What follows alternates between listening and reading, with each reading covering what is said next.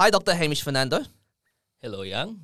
And hi to all our listeners of the Biomen Unreviewed, a podcast where Hamish and I, lecturers at the University of Sydney, chat about various aspects about biomedical engineering, but not necessarily in a factual manner, but more from our personal observations and experiences, and by no means peer-reviewed, because, well, who has time to peer review during a chat?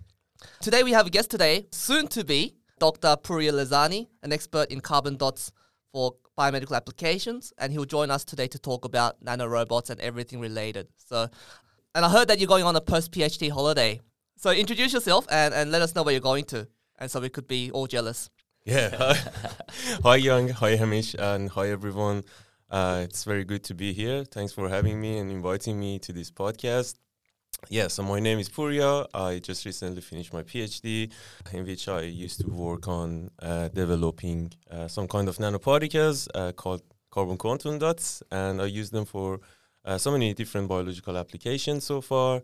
And yeah, so I'm now doing a postdoc in the School of Biomedical Engineering. And yeah, in next 3 weeks, I'm going for a holiday. So Where are you going? We could talk about the carbon quantum dots later, but where are you going in terms of holiday? So first, I'm going to Iran to visit families. I mean, I'm having my sister and my mom here staying with me for last 6 months, but I'm going there to visit my dad and also my friends. And then for a week or 10 days, we're going to Turkey to explore some cities in Turkey as well. And then again, come back to Iran. And then after that to Sydney. Yeah. And for more work, more research work. Yeah, for more research and hopefully some teaching. Sounds amazing, man. Yeah. All right, so I'm going to start off with a joke, as we do for this podcast. To an optimist, a glass is half full. To a pessimist, a glass is half empty. To an engineer, the glass is twice as big as it needs to be.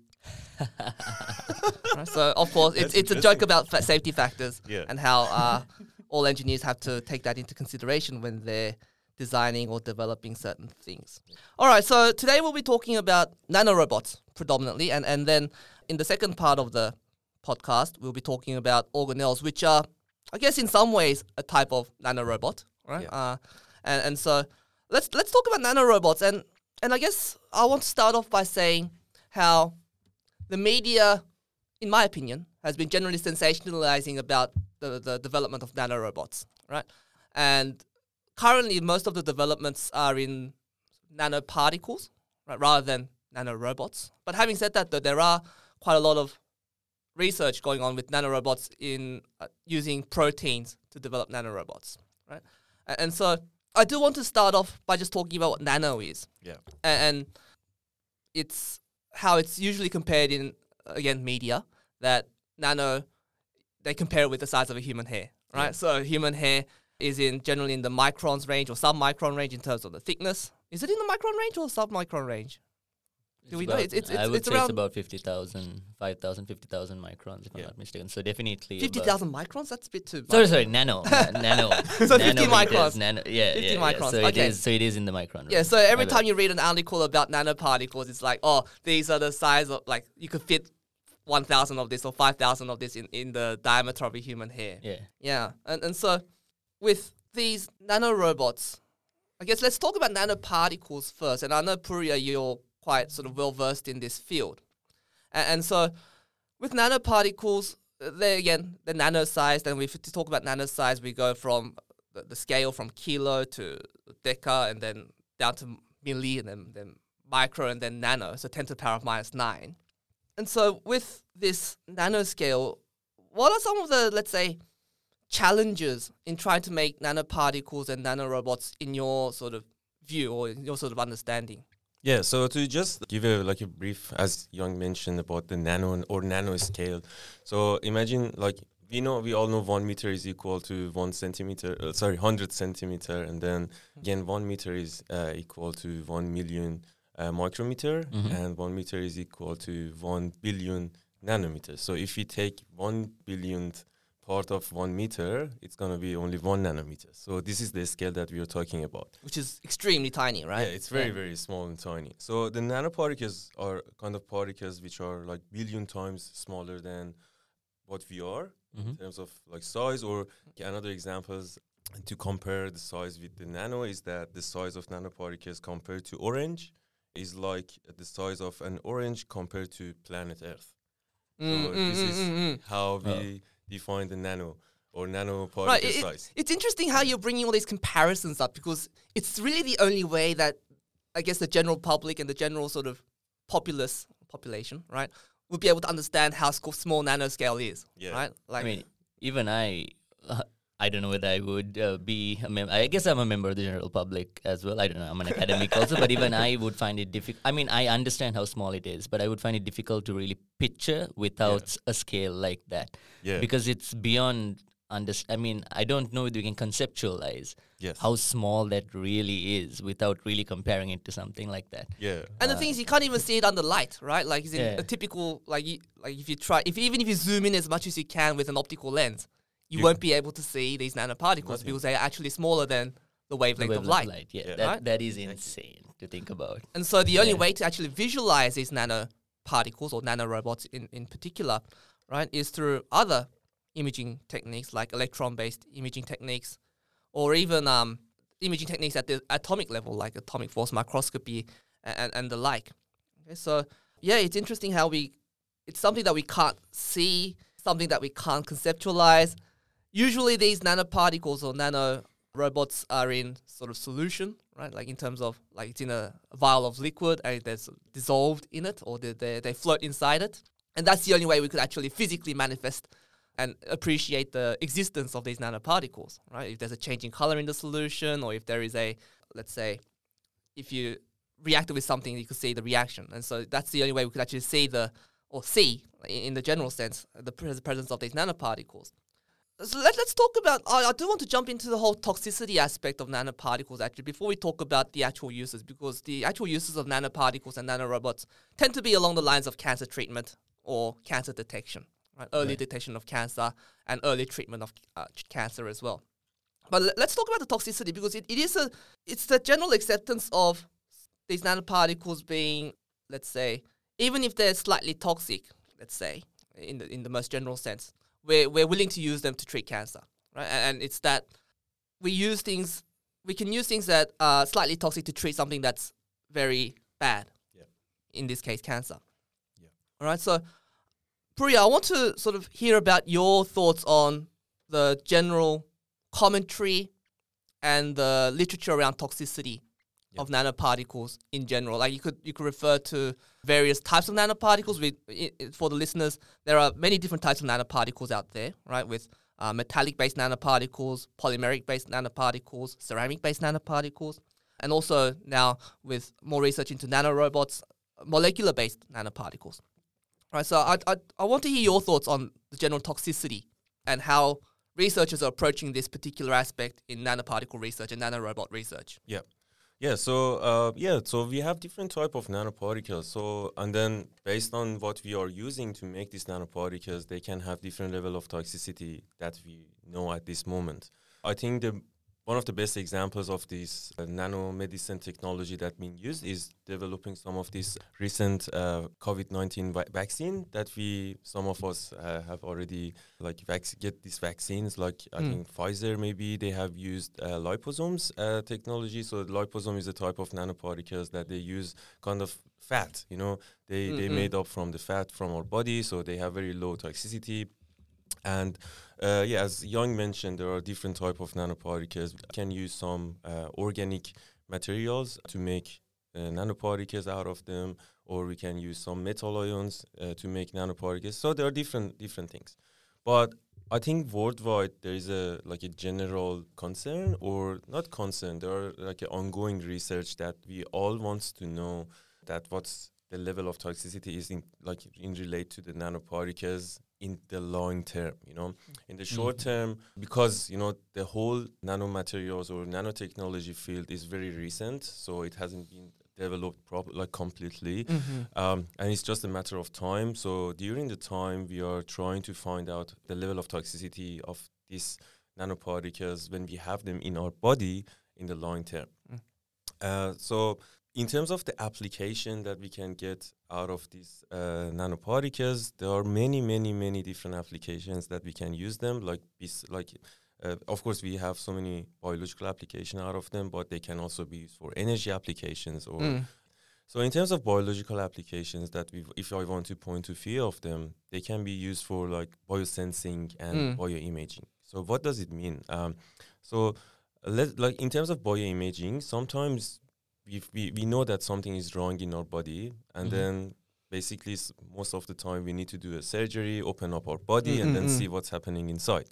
But some of these nanoparticles that we are making, hopefully if everything works properly, we can just easily inject them into the bloodstream in our body and then help them to go to the targeted area. And then using some advanced microscopy, we can visualize inside our body like non-invasively without opening up our body. So this is kind of bioimaging application out of them. And also for biosensing, like let's say like Alzheimer's disease or Parkinson's disease, kind of we know some kind of treatments at the moment for this disease, but the problem is that we don't have the technique for early detection of this disease. So when we find out like we have Parkinson's, it's too late, So again, using these nanoparticles, we can improve this early diagnosis of disease. So we can find if anything is wrong in our cells at the very, very early stages, and then we can immediately start the treatment, and hopefully we don't let the like a disease to progress in our body. Right. Yeah. So and another like very, very attractive kind of application out of these nanoparticles is the targeted drug delivery application. So many researchers in the world are now trying to make different type of nanoparticles and use them for different targeted drug delivery application for cancer therapy and so many other similar diseases that we have, and we are very limited with the treatments. So I have a very nice example again for how these nanoparticles would work for the targeted drug delivery. So it's pretty similar to when we want to go somewhere. So we have two options, like at least two options. We can catch an Uber or we can use the public transport, right? So this is the same that when we have a headache, let's say, when we take a painkiller, this painkiller will be distributed all over our body, and some small part of that painkiller will be taken up by the area that we have pain. So this painkiller goes so many places that we don't even want it to go, right? So imagine you want to go somewhere now, and you have those two options: the public transport and catch a Uber. So when you get a bus or something, so the bus will go all over the city and it stops at different bus stations, and so you waste so many times and stuff. Right, so you go to places where you don't want to go. Like exactly. With public transport, because the bus stops basically everywhere along its route. Yeah, so for example, I'm coming from Five Dock to Sydney Uni. So if I want to catch a bus, so it goes to Leichhardt, it goes to Petersham. There's so many suburbs, and then finally I get to Uni. But as Yang said, it goes to so many places that I don't want to go. But like imagine you catch an Uber. Okay, so the Uber will act as the nanoparticles, and then the passenger the passenger that sits in the Uber is the drug. So that's the drug that we can load to the surface or to the structure of the nanoparticles that we have. Right. And also we can load some specific materials on the surface of these nanoparticles that we call it targeting ligands, that they are specified to go and attach to a specific type of cancer cells or any cell types. And this is the Google map, or this is the GPS, right? So we have the Uber, which is the nanoparticles, we have the drug, which is the passenger, and also we have the targeting ligands, which is the Google map. So we set all of these three items together, and then we inject it to the a bloodstream. They start going all around the body, but because we already gave them the direction with the targeting ligands, they will only go to, let's say some person has skin cancers or breast cancer. They will try to directly go there. As soon as they get there, they stop, and then they ask the passenger, which is drug, to get out of the car. And then hopefully they will, by releasing the drug, they have like high efficiency treatments Mm-hmm. only on the cancer area, not on the healthy cells. Yeah. It's a nice analogy, Pooria. Yeah. Do you use that in your class as well when you're teaching? Yeah, sometimes, Yeah. So, like when I want to explain about the applications of this material, so it's always good to be very simple. You know? Yeah, absolutely. That's awesome. And one of my questions was how, when you mentioned the bioimaging, and I was going to ask you how you managed to get the nanoparticles to the target area. And now you've explained that by talking about the ligands. Yeah, exactly. So that's one way that we can guide them to the area that we want them to be. And also the other thing is that like we have some type of nanoparticles that they have magnetic properties. So even with the external magnet, as soon as these magnetic nanoparticles are in the body, by an external magnet, we can somehow also That's really interesting. Like remote control yeah. magnetic nanoparticles. Yeah, exactly. So if you put a magnet near your head, then all the magnetic nanoparticles that have been injected into the body go into your brain. Yes. Or through the blood vessels. Exactly, yeah. Is that done now? It's something that, as also I think Young mentioned, it's highly it's been There's a lot of researching research now. going into those kinds of nanoparticles where you've got magnetic nanoparticles. Of course, magnetic nanoparticles have magnetic properties. You put them into the bloodstream, right, and then use a piece of magnet to get them to a cancer or to a particular tissue. Oh, that's really cool. And also with the so something about with magnetic nanoparticles is that within a fluctuating magnetic field, they generate heat, right? And so you could also fry the nearby tissue around the magnetic nanoparticles. Of course, you don't want those tissues that are fried to be healthy tissue, right? Yeah. But if for cancer tissue, right, frying them, and they're more sensitive to heat generally as well, then you kill the cancer, or that you destroy the tumor tissue at least, right? And so there's a lot of research going to that's been performed experimentally. Yes, it's been performed experimentally in animals. Yeah. Right. Yeah, you know, our normal body temperature is 37 degrees, right? So by having this type of magnetic nanoparticles or any type of nanoparticles that can produce heat, we can send them to the area, like let's say a cancer tissue in our body. We can guide them to directly go there, and then when they are there, we expose them to a strong magnetic field, and then the localized temperature will be increased up to 45 or 50 degrees. Only in that cancer area. And then because you're much higher than the normal body temperature, as Young mentioned, they just fry the tissue and then they kill the cancer tissue. So just from a more layman's perspective, Yep. because I'm not an engineer like you guys, so when you create that heat, how about, wouldn't the heat dissipate? Or is that so, like, it's such a pinpoint area that there's not going to be any harm to surrounding cells, is it? Yeah, so in the ideal situation, all of these nanoparticles will be uptaken or will go to the cancer area only. Right. And then when they start producing heat, it's going to be like for 10 seconds or 15 seconds. So if if they start producing heat for a longer time, definitely they will affect the healthy tissue around it. So one of the challenges would be to engineer such a way that you control the amount of heat dissipated or a controlled duration so that, of course, the surrounding healthy cells and tissues may or may not be affected by the heat generated. Okay. But the idea is to try to heat up the cancer cells and the cancer tissue predominantly. Right. And like you said, the cancer cells are more sensitive to heat. They are generally more sensitive to heat. Okay. With regard to the targeted delivery, now you mentioned liposomes being used for the vaccines, correct?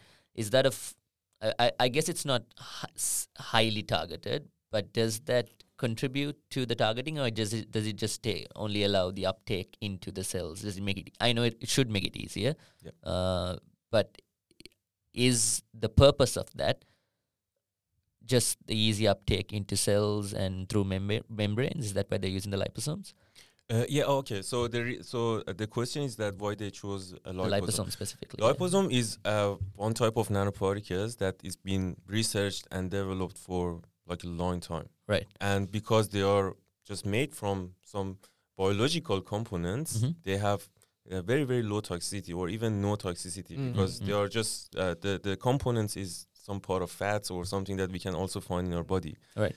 So the main reason that they chose those type of nanoparticles for developing vaccine is that because in regards to other recent developed nanoparticles, we are just able to go up to the like animal studies, trying them in mice or some type of animals, but nothing more than that, because we are still not sure what's going to happen to them in the long term. Yeah. So when we have liposomes in the body, after a while they start Metabolizing. Metabolizing is happening, and then they will go away, because we know that they're gonna be digested by the body, and then they will just release through urine or something. Yeah. But So some of the listeners might be sort of aware of the fact that cell membranes are made up of the lipids that you mentioned, typically glycerophospholipids, and with these membranes, right? And liposomes also made up of these glycerophospholipid bilayer membranes. And some of you might think, do these two membranes fuse together for the nanoparticle to work? And surprisingly, at least from my perspective, that's not the case, right? The fusion actually is very rare, right? It's usually endocytosis, right, where the cell brings in the liposome as a whole into its own vesicle into the cell, right? And then the metabolistic processes take place. So the lysosome pathway, where it starts to degrade the liposome, and then it releases the content inside the liposome, right? Right. Yeah, so that's how these nanoparticles generally tend to work when they are designed to go inside a cell to do its function, right? Whether it's to deliver a cargo, or deliver a drug, or deliver mRNA, DNA, or to become a beacon to help with imaging, right? So with carbon quantum dots, and quantum dots in general, and other gold nanoparticles or magnetic nanoparticles, they get endocytosed inside the cells, Right. and then they do their sort of shining, they do their color there, rather than being fused with the cell. Right. Yeah. Going back to your comment about the recent vaccines for COVID being lipid nanoparticles, so liposomes, I wanted to check if that was indeed the case, and that is indeed the case. And what that reminds me right now is that these liposomes, right, one, they're, as you mentioned, they're made up of bio-based materials, and so they actually have very little toxicity, if any toxicity, and they'll be metabolized by the human body, right, so the cells and the biomachinery there. And what also reminds me is that these nanoparticles, liposomes and the like, they're there to really protect the actual thing inside, right? So in this case, with the mRNA vaccines, they're there to protect the mRNA, right? Which is then the activator, or the thing that does its job in terms of providing the immunity against, let's say, COVID and other virus-related diseases, right? And so you also mentioned about the targeting aspects, and what I wanted to sort of bring up there is, again, if you did the sort of high school biology or even high school science, we usually talk about the lock and key model, right? Where two enzymes or two proteins typically exist in a way that they match, right? And so if you know what protein you're targeting or what molecule you're targeting inside the body, you could actually design the nanoparticle in such a way that you could have some of these proteins on the surface of these nanoparticles to bind essentially via the lock and key mechanism to target certain areas of the body. Right. And that's what you mentioned. You were talking about ligands earlier. Yes, and that's the ligands. Mechanism of it, yeah. right? Yeah. Cool. That's so. So we've been talking mainly about nanoparticles, and we've sort of brought up liposomes. We've also mentioned in passing about gold nanoparticles, magnetic nanoparticles, and both of them, both gold and magnetic nanoparticles, have the capacity to heat up, right? If you, for magnetic nanoparticles, if you apply fluctuating magnetic field, magnetic nanoparticles heat up. For gold nanoparticles, if you fire some infrared light or near-infrared light to where the gold nanoparticle is, the gold nanoparticle heats up.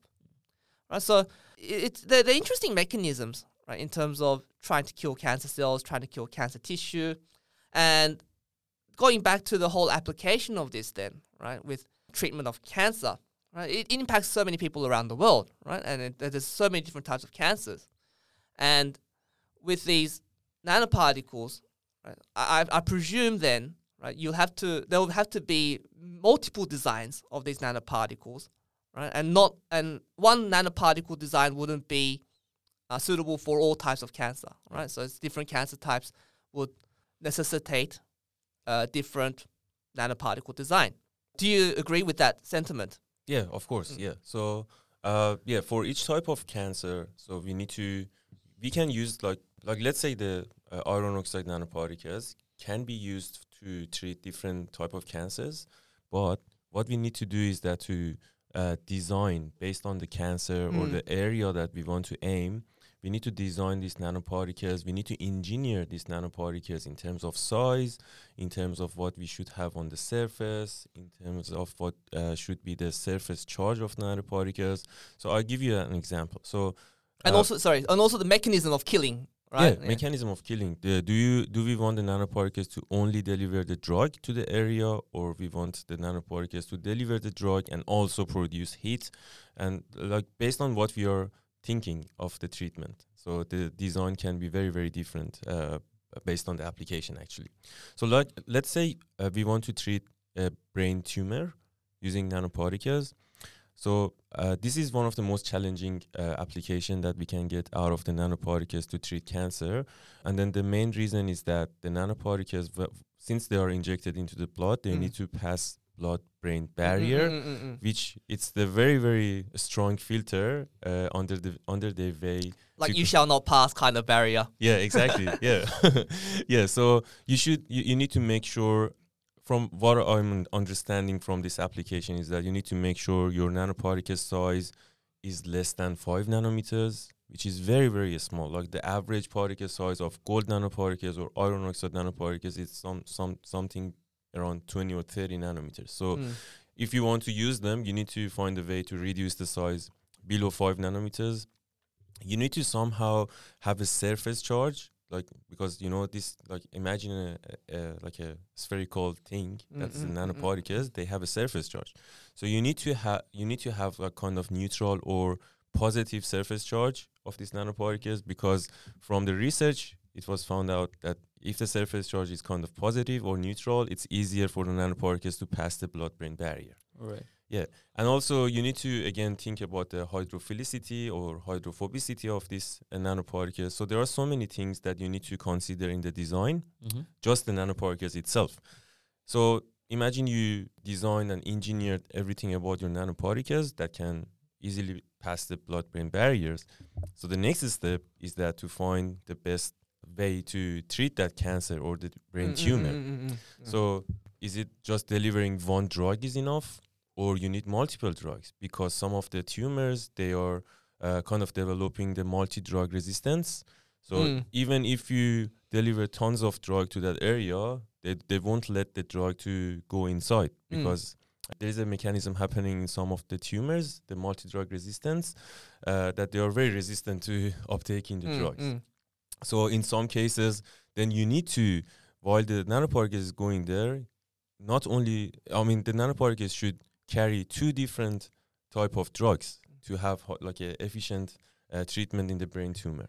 So that's another thing that you need to consider. And also, based on the area of the brain that this nanoparticles is going, you need to have that like type of biomolecules or targeting ligands that can help the nanoparticles to directly go to that area, not any other places in the brain, because brain has a very complex structure. Yeah. Of course. You want the brain to have a complex structure, otherwise we wouldn't be able to do the stuff that we do. Yeah.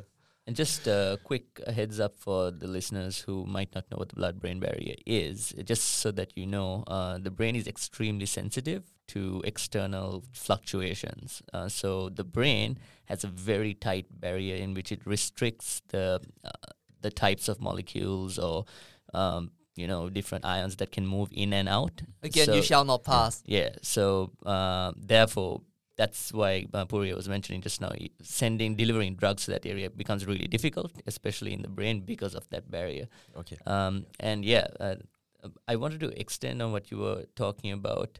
You mentioned that the tumors, they become resistant to the drugs that we're sending in, even if it's a multi-drug therapy, right?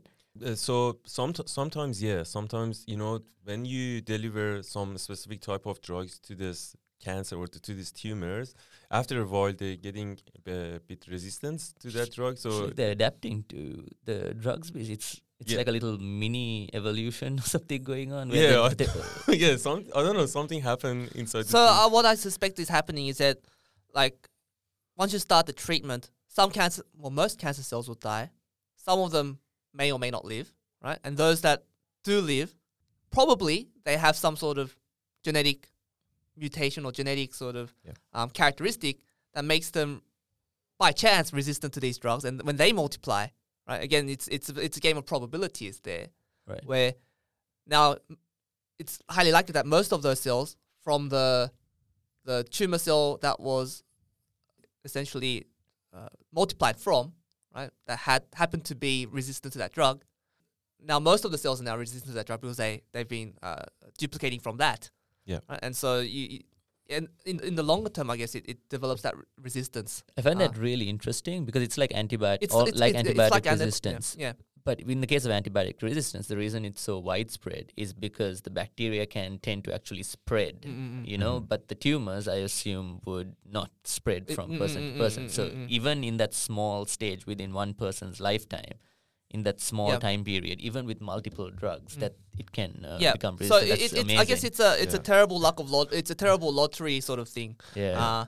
When it comes to that, so there's other chemotherapeutic drugs which are sort of universally killing, that kills basically healthy and cancer cells, and I would presume then for those kinds of, let's say, drugs, even those kinds of drugs, the cells might develop a resistance to it eventually, right? Like at an individual level, right? Not as if like with bacteria where it spreads. Yeah. Right. Just before we move on to our next topic, I do want to just go back on the whole aspect of targeted drug delivery, right? And why that's important for us to really, if we have like a toxic drug that's designed to kill cancer cells but and also be able to generate side effects on the healthy cells, why that targeted is important. And you mentioned the whole sort of analogy with Uber and the Google Maps being the targeting ligand, let's say, to help the Uber driver get to where they need to go, with the passenger being the drug to kill the cancer. All right, so it's important because, again, if these drugs that are inherently toxic, right, they're designed to kill cells, right, mostly cancer cells, but also it damages the healthy cells too. Right? If they spread around the body, then you get side effects, right? That's why people lose hair if they go through chemotherapy, because one of the effects of some of these drugs is the alopecia, or the loss of hair, right? And also other side effects like nausea, headaches, and the like, right? And so you've got these side effects, and you want to minimize those side effects, right? And so that's why we want to just deliver these toxic drugs to where we want them to go to, right? And so that's the importance of the targeted drug delivery. So we've been talking about nanoparticles mostly, right? So, and they're just, to me, what they are just simply vesicles, or they're simply, again, cars or payloads or vehicles to transport the drug or to transport the fluorescent molecule for diagnosis and treatment.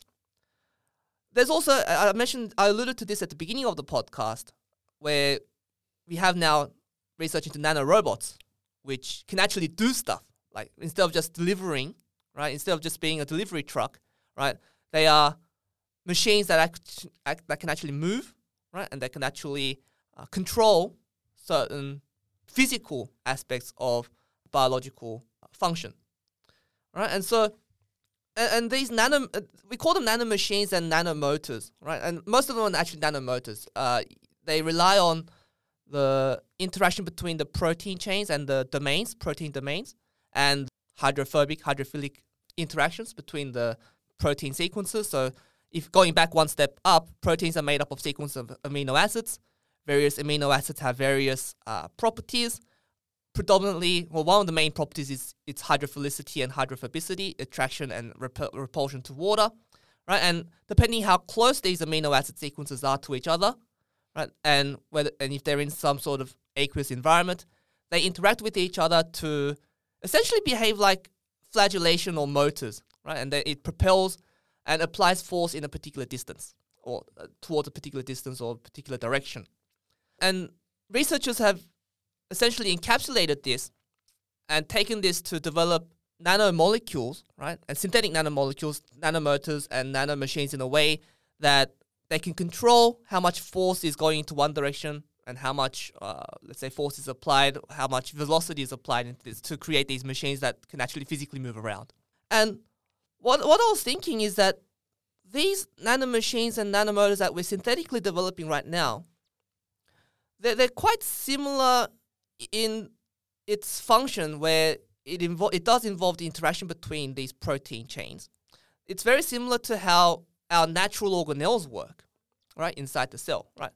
An example I present to you here is like the ribosome, right? Ribosome is a protein. Well, it's a group of proteins where they bring amino acids from the cytoplasm, right, and connect it to the mRNA that's passing through it, and it lets mRNA pass through the ribosome, attaches an amino acid that's matches the codons, or the three sets of amino acid sequences, right? And then it moves the mRNA along and then brings the amino acids and builds up an amino acid to create another protein.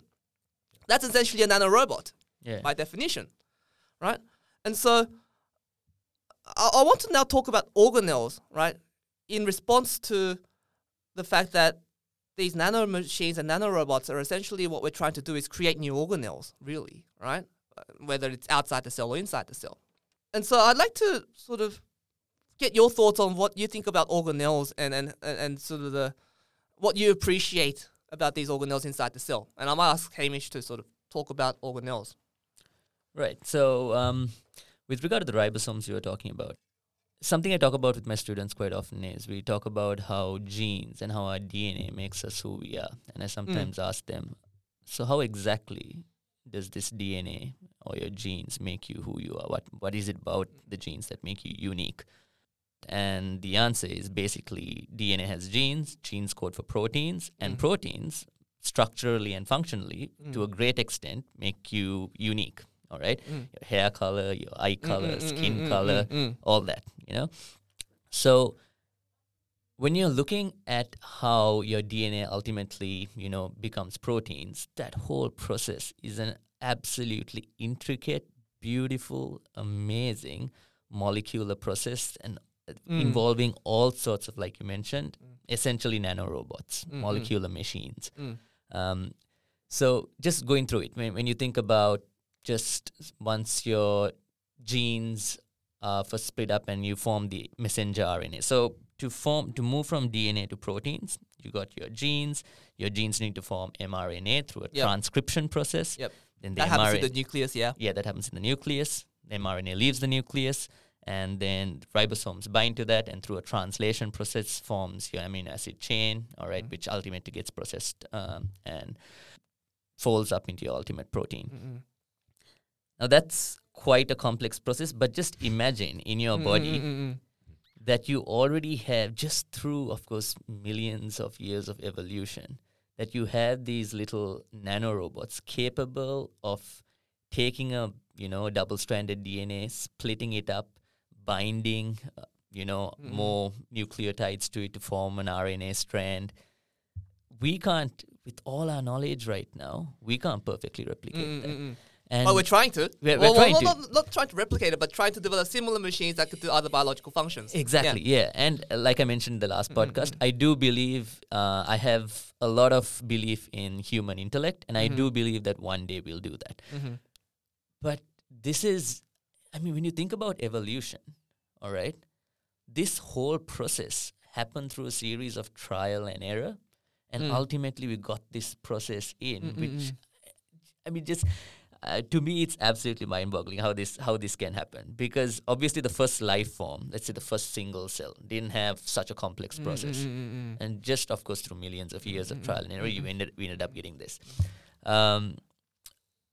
So, like I could go into the intricacies of how this happens, but before I do, I just want to take Pooria's take on this as well, as somebody who works in nanotechnology as well, about. I'd like to frame that sort of Pooria's, let's say, opinions on how close are we, or how far are we in terms of trying to replicate our cellular machinery, or what cellular machinery can do, right, with synthetically developed nanomolecules or extrinsically developed nanomolecules and nanorobots? I think, like, based on what is happening all around the world these days, and the interest that the researchers and experts like showed with this field, or the field of like nanorobots, or in general nanomedicine, I don't think it's too far. It can be very close. Like, so my understanding right now is with these nanorobots, they can move from point A to point B because they have the motor, right, which is made up of proteins that can sort of revolve around, and it's similar to how a propeller in a boat runs. Right? So there's been more developments than that. Yeah, I think so. Yeah, and then I think there are so many like recent developments, like in laboratory developments, now they are trying to try it in the like animal, like perform some animal studies and then see how it goes in there, and then which is already done as well. But then the next step would be the like trying on humans, hopefully without any toxicity or any side effects, and then if it all works, then it's gonna just like change the whole treatments all around the world, you know, because it's gonna be very accurate with high accuracy. So we can ask these nanorobots to go from point A to B and do this for us, and then come back. So it's very straightforward procedures for asking these robots to do in our body for different. So with these nanorobots, I guess the main aim for these nanorobots to be doing, right, aside from moving from point A to point B, which by itself is, I think, useless, right? Yeah. It's to facilitate the protein reactions, right, essentially, right? So to control certain reactions within the biomachinery and essentially be an extra organelle, right, to do certain things. Is that commentary somewhat correct? Yeah, I think so. Yeah, so from what I know about this nanorobots technology, so that can be completely right. So I remember there is a paper published, I don't know, a few months ago in Nature that they are also discussing not about like a research results or something, but about the future of these nanorobots in the human health and about what they can do in the body, which was very, very interesting. And everyone are very like optimistic about the future of these nanorobots. So let's see. Yeah. So just to reiterate, with these nanorobots and nanomotors and nanomachines, I think I mentioned this in just a moment ago as well. It's that they rely on the protein domain dynamics. Right, so how the proteins interact with each other, how the molecules interact with each other, at essentially looking at the types of bonds and types of interactions, hydrophilic, hydrophobic interactions, van der Waals interactions, secondary bond interactions between various sequences within the protein, right? And so what that also reminds me is how our actin and myosin filaments in the muscle work, right? The way that they contract, right, is obviously there's some pre-signaling that happens, right? That and then that triggers the actin. Is it the actin that looks like the bean sprout, or is it the myosin that looks like the bean sprout? The myosin is a thicker one that's actually pulling on the actin. The actin is the ones that twist around each other. When there's interaction between the actin and myosin, the actin head bends, the myosin head binds to the actin, and then cocks. So the myosin's the bean sprout one, and then the myosin has the head which pulls on the actin. Yeah, so actin is the filament that's within the cytoplasm. Yeah. And so you've got the myosin that bends, and then that creates the contraction. Yeah, right? Exactly. And if you've got many of these actin myosin interactions, then you could actually see a physical manifestation of the muscle contraction. Muscle shortening, Right, so essentially we're taking that principle, right, with these nanomotors and nanomachines, right, how these proteins interact and apply force in a particular direction or move in a particular direction, right, and also how it facilitates certain protein reactions, right, that happens in the biomachinery, which I think is quite fascinating. And to be able to do that and be able to control synthetically these molecules at the molecular level, right, we're at the stage of technology we can actually do that in, right? And so it's something that we can really look forward to in terms of the development in this space. So just expanding on this, it's just a question I normally deal with recently. So as of recent, I've always been someone who, when I think about the aging process, I am someone who is horrified of aging and, just Not to get all deep right now, but just in general, okay? But just to ask the two of you, if you could live for, say, 200 or 300 years, Yeah. would you? Yes. Pooria? Yeah, if I can be Yeah. like healthy. Healthy, Yeah, of course. healthy living. Yeah. All right. Okay. So same here. So what I Okay. was thinking was, now, when we age, the reason we age primarily is because a lot of the molecular machinery, one of the major reasons is because a lot of the molecular machinery start becoming dysfunctional. Okay, I see where this is going. Yeah. Yeah. So, for example, when we're talking about the DNA replication process, okay, normally there are so many checks and balances, because every time your DNA replicates, there's going to be an error somewhere. But your body has other machines that come in, checks, double checks, triple checks, quadruple checks to make sure everything's perfect. As we age, the machinery becomes dysfunctional. Okay, so that checking process is now lost. The quality assurance is lost, and therefore you come up with cells, or DNA is produced, and ultimately cells, tissues are produced, which aren't as, say, to put it mildly, high quality as it was when you were younger. And that is a major reason we go through the aging process. But you lose fidelity, essentially. Exactly, yeah. So, another thing that might be really cool, hopefully, and something that I would be really interested in, is maybe down the line, once these start becoming dysfunctional, You can replace them. Yeah, you can replace them with nanorobots that just can inject some of those nanorobots and let those bad boys do their job. Yeah, I think as you mentioned, everything is started at the molecular level. So as soon as we have the technology that we can like make the dysfunction biomolecules to work again, or the cells to work again, so that's it. I think not only aging, maybe other like type of diseases also can be like solved. Diseases for sure, yeah. But here's the beautiful thing. If you think about it, a lot of the diseases we get as we age is because we're aging. How many people do you, Yeah, I mean, right. cancer, diabetes, lots of cardiovascular diseases. stupid thermodynamics. Yeah.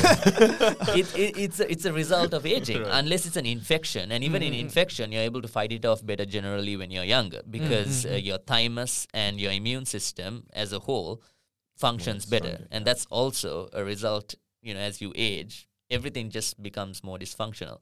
And I've been reading a lot on aging as of recently, and just if you think about it, right now in medicine, we're doing this specified approach where we're trying to fight cancer, we're trying to fight cardiovascular diseases, we're trying to fight diabetes, all sorts of chronic diseases. But the one of the major root causes of all of them is simply the dysfunction that happens as you get older and older. Because the probability you'll get any of these diseases is greater when you get older. So if you can stop, or if you can minimize the damage that aging causes, that in itself would feed back on every other disease that you're seeing, and it would reduce the extent of that happening. Yeah, I would imagine. So, Yeah. So how long will it take for these nanomachines and nanorobots to replace all the damaged machinery in our cells? And Pooria, I save think us. based Pooria. on what Hamish mentioned, we need to work harder from today. no, so I'd like to really, I bring this up in my lectures as well, but I really like to think of cells as machines, and sort of relating to this. All right, cells as machines, as I say, with cells, there's an input to the cells, and depending on that input and the environment around the cell, it generates an output, right? Where those outputs tend to be sort of tissue, proteins, and if the cell machine is working well, then it produces healthy outputs, right? If the cell machine isn't working well, it produces unhealthy outputs. Again, I'm overgeneralizing here, but I hope you get my point. If we can now use these nanorobots to replace the broken parts of the cell machinery, then instead of these old cells or sort of otherwise unhealthy cells to be producing unhealthy products, we can add nanorobots and nanomolecules in there to have them make healthy products, and hopefully that will result in 200, 300 year lifespan. I guess that would be awesome. Part of the reason I want to live for so long is because there are all these new discoveries that are coming up, and I want to be there when they're discovered. I want to just experience that. Exciting. Yeah. Like, can you imagine, like, if they come up with a solution for like the theory of everything or something, and I happen to pass away 2 days before that, I'd be like, no, I wanted to be there. Like, just my fascination for all of this. I want to be around when all these things are discovered. I would be surprised if it was just a single event, though. It would be like the build-up of these researchers and build-up of like findings to end up being something that's clinically applicable, right? Yeah. Like it's not gonna be like, oh, one research group's like, hey, we found this. Exactly, and which is why you said that the movement or the walking, was that what you said? The nanorobots are capable of movement? Yeah, it's moving from point A to point B. Essentially a lot of actin filaments. Right? Yeah, while that in itself is not going to do much, that's a start. So yes, indeed. Yeah, that's the first step to getting something else done. Indeed. But like for developing the COVID-19 vaccine, like we can say like they were working together to develop this vaccine. So if we do the same thing with like developing this like nanorobots or developing nanomaterials for specific applications, if all like research, like large number of researchers start working together instead of kind of competing or something like that, then we can get to this stage that have them like at least into the clinical trial very, very soon in next, I don't know, few years. A COVID-19 vaccine was developed in less than a year or maximum 1 year. So because so many people collaborating. Collaboration, you know. I mean, apparently the actual science, like the actual product was actually developed very, very quickly, even sooner. It's the regulations that that took exactly the time, right? Yeah, to make sure that it was working well. In few months they could like at least have some very good experimental results in the lab, and then the trials, and then up to 1 year we had it in the market, and then we were just getting vaccination to be to protect ourselves against COVID-19. Like I think it's the same story with other technologies like the nanorobots. So if the collaboration happens all around the world together, then we might have it soon, and none of us will get old. I have a quick question for you before we wrap up, right? With these nanorobots and nanomachines, we've been talking about how they're made up of proteins, synthetic proteins, synthetic biomolecules. Do you think it's possible to actually make these nanorobots with synthetic materials? Not let's say proteins per se, but like with, let's say, gold or iron oxide particles or liposomes. Are we able to make nanorobots with them, or are we sort of limited to the domain of proteins where you do have those sort of hydrophilic interactions that allow them to move and apply force? No, I don't. I think we don't have really limitations of what kind of nanoparticles that we can use to developing these nanorobots. I think there was a research group trying to make nanorobots out of the iron oxide nanoparticles. It's just a matter of how you're gonna engineer and design the surface. And you have to get it down to pretty damn small as well, right? Yeah, Molecules are sort of inherently small. They're like less than tens of nanometers inherently, right? Like it's with the synthetic materials, there's also manufacturing challenges where you do have to have these manufacturing techniques to have it go below a certain resolution, right, in order to make those little parts. Yeah, and then the other maybe challenge that we didn't talk is that, okay, so you made everything works perfectly fine in the lab, and then if you inject it to the animals or to the body, the body's a complex thing. Yeah, exactly. As soon as they are in the bloodstream, the body, they might recognize this whole nanorobot or nanoparticle macrophages. As a foreign materials, and then that's their job, to destroy it. They will attack to the whole system that you spent 2 years or 10 years to develop, and then actually that's actually a pretty big area we haven't even talked about at all yet with the macrophages. Like if you add anything foreign, like nano or whatever, right, they'll just start attacking it, and so you do have to make sure that the macrophages don't destroy everything before it does anything. Yeah, it's again, there are so many factors that can affect that you can reduce the risk of macrophages attack to your system. Then you need to consider in your design as well. Right. So what I'm really hoping for is that one day we see so many of these nanomaterials that develop to get into the stage that we can use it in the market. I mean, we can see now the quantum dots in the TVs, like QLED TVs. So this is one application, not in bio, but hopefully one day we can see it. Well, there are again, like COVID vaccine as an example. There are nanoparticle-based clinical solutions that are in the clinic right now. Yeah. Right? Another one is Doxil, which for those that are sort of in the nanomaterials field would be able to know what it is. It's a chemotherapy drug that's been coated with a liposome for cancer treatment. Right. I think we have some nanoparticles in cosmetic applications. Yeah, and there's nanoparticles in cosmetic applications, and we could talk about this all day. I just wanted to just bring up also while we were talking about organelles, like, can we just talk about how the names of those organelles are wonderfully named, like endoplasmic reticulum. It sounds so good. Mitochondria, the powerhouse of the cell, right? And the Golgi apparatus. Like, I think they're named fantastically well, and I think hopefully with the synthetic nanomolecules that are coming through, hopefully we can replicate the complexity of those wonderfully named organelles. Hopefully one day. And just off topic, speaking of funny names, like I've always found the funniest names to be in when you're talking about cosmology and astronomy. When you Big Bang, Big Rip, like it's so basic with the way everything's named. Milky Way, like everything's named just in such a generic, like whatever name. Whereas when you go to biology, you got naming muscles and bones and all that stuff. All Latin, it's all Latinized and complex, you know. Whereas think about it. What like cosmic background radiation, inflation, that's right. black hole. I mean, neutron star. I mean, it's just so basic. It's not difficult to remember at all. So whoever studies that, I mean, they go through probably a lot of complex math and all that. But at least the names are easy to remember. But that's a big challenge, actually, to remember the names sometimes. In biology, remembering the names is tough. It's a lot. Speaking of challenges, it doesn't look like Manchester United's going to be in the Champions League anytime soon. For those that are listening, Pooria is a big fan of Manchester United. And also as disclosure, as I'm a big fan of Tottenham Hotspur. and they won the two big games recently against Arsenal and against Burnley yesterday. Manchester United hasn't been doing that great though. Oh, they beat Leicester 5-1. I think. Did they beat Leicester 5-1? Let me check. No, I don't think so. Was that Man City? I can't remember. What?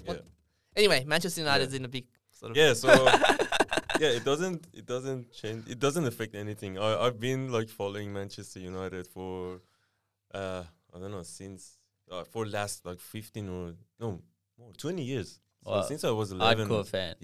So I'm a very like huge fan of Man United. So Wayne Rooney is my hero. You could tell Pooria's age by him like mentioning Wayne Rooney as the main star. That's right.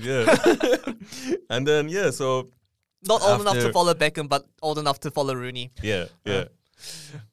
So like since Sir Alex Ferguson left Man United, so it's a big challenges that all the club is facing, and then they're trying different managers. So hopefully this year when Mr. Ten Hag comes to the, I think he's coming to the club today. So it's the 16th of May. So hopefully he can bring some good players and get rid of. Mourinho should have come straight after Sir Alex Ferguson. That was instead of David Moyes. Or Guardiola was the best options after. I don't like Guardiola. He just follows good teams, and I don't like him. I don't know. He seems too arrogant for my liking. Even more arrogant than Mourinho. I don't know. I'm a big fan of Mourinho. He shouldn't have been sacked by Tottenham Hotspurs either. But that's a very unpopular opinion. If I say that on Reddit, I'll be downvoted a lot.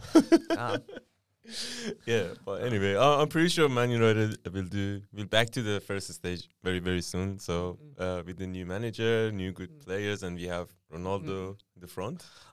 He's getting old. I'm a big fan of Ronaldo. I think he's better than Messi. Again, I'll be downloaded for heaps if I say that on a forum. But he's getting old though, and then hopefully maybe he might be like LeBron. Like LeBron's like almost 30. What now? 30? How old is he? He is 36 or 37. Oh, he's actually younger than Cristiano Ronaldo then. Yeah, Ronaldo's like 37. But I mean, let me check. Yeah, Ronaldo's LeBron LeBron's a freak of nature. He My is. goodness. LeBron is 1984 December 30. So 38. 38. 37. 37. December 30. Yeah, 37. And Cristiano Ronaldo. 1985. So LeBron's actually older. Oh, yeah. LeBron's insane. Cristiano Ronaldo's 1985 February 5. So 2 months apart, or around 2 months apart. LeBron's what LeBron does though, like is in terms of like jumping around like that. Crazy. Speaking of basketball as well, I know we've sort of slightly gone over time, but that's fine. You guys can stop listening if you don't want to listen to basketball. Warriors. Next round doesn't look good though. The Suns are getting destroyed. When I last watched, it was halftime and they were trailing by 30. So I imagine Mavericks are coming in. I'd rather play the Mavericks than the Suns. Are they playing now? Yeah, the Suns were trailing by 30 at the half. Game 7. Game 7. Are you serious? Yeah. At Phoenix. At Phoenix. They've lost, haven't they? Mavericks won. Mavericks I won. would rather face the Mavericks than the Suns, as if I were the Warriors. Do you follow NBA?